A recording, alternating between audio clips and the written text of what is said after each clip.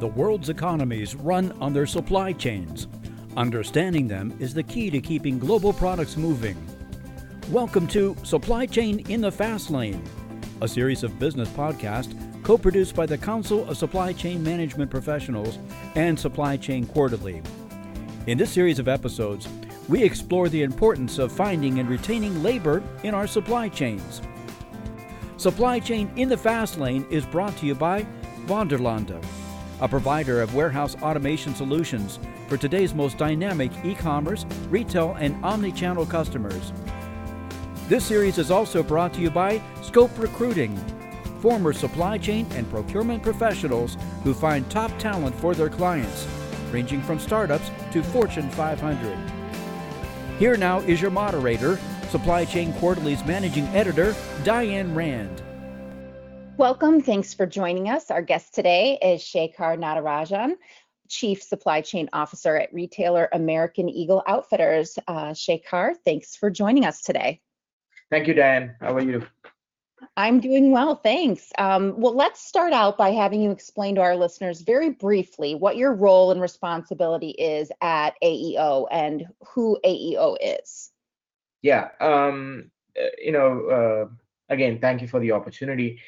My role in American Eagle is actually twofold. One, I lead the entire supply chain for American Eagle Outfitters, which actually from the time the product is made in the factory, we pick up the goods, we transport the goods through ocean and air, bring it into the country, run it through the distribution center, and make it available to both stores and end consumers.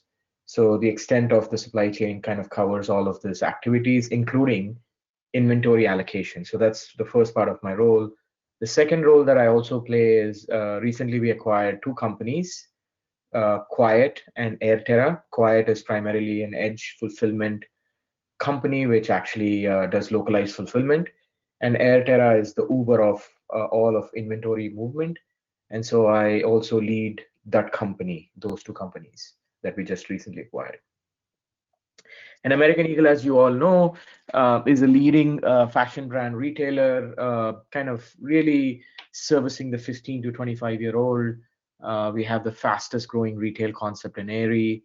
And we have American Eagle, which is a jeans maker. And primarily, we also have Todd Snyder, which is a luxury brand for men's apparel. So so we have quite a few brands, and we have a lot of brands getting incubated as well. So our demographics is between like 15 to 25, but we tend to actually service other demographics as well.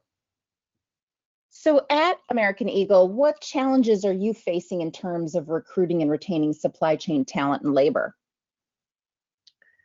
Well, we've taken actions early and fast to kind of really think about the talent problems that are actually going to be hitting us in the future. So,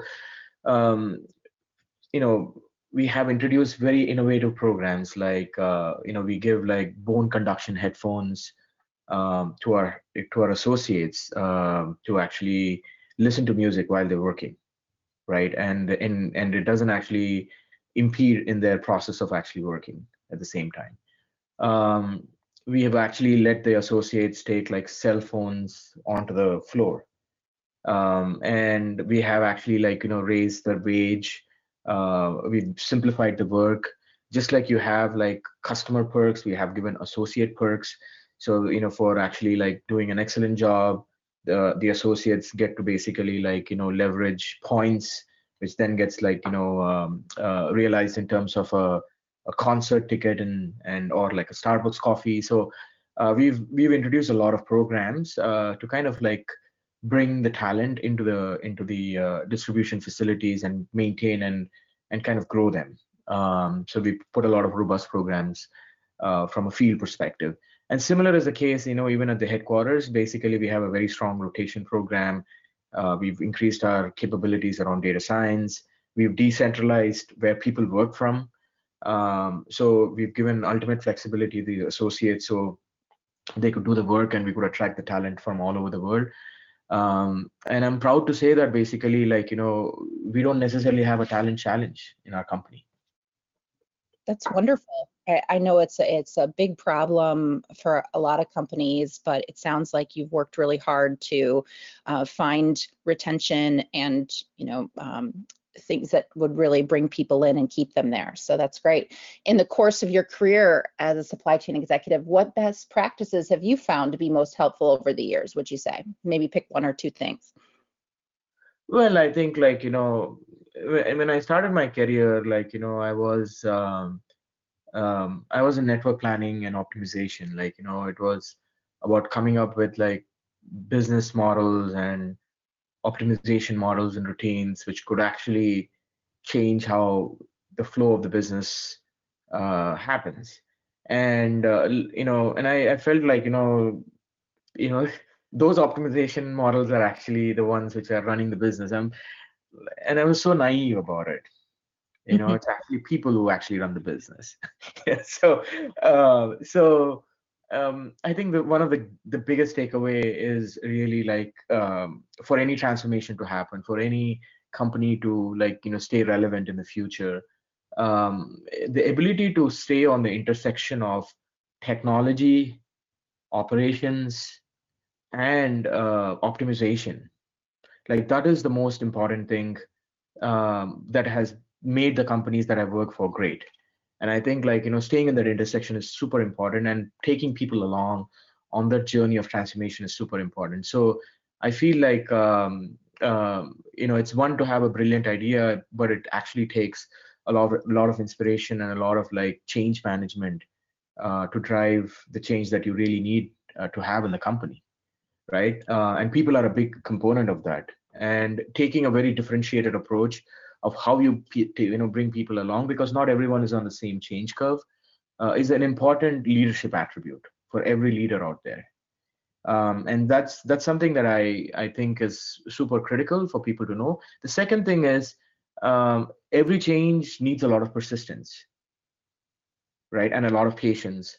And over the last 20 years, that's one of the important muscles I've gained in my body.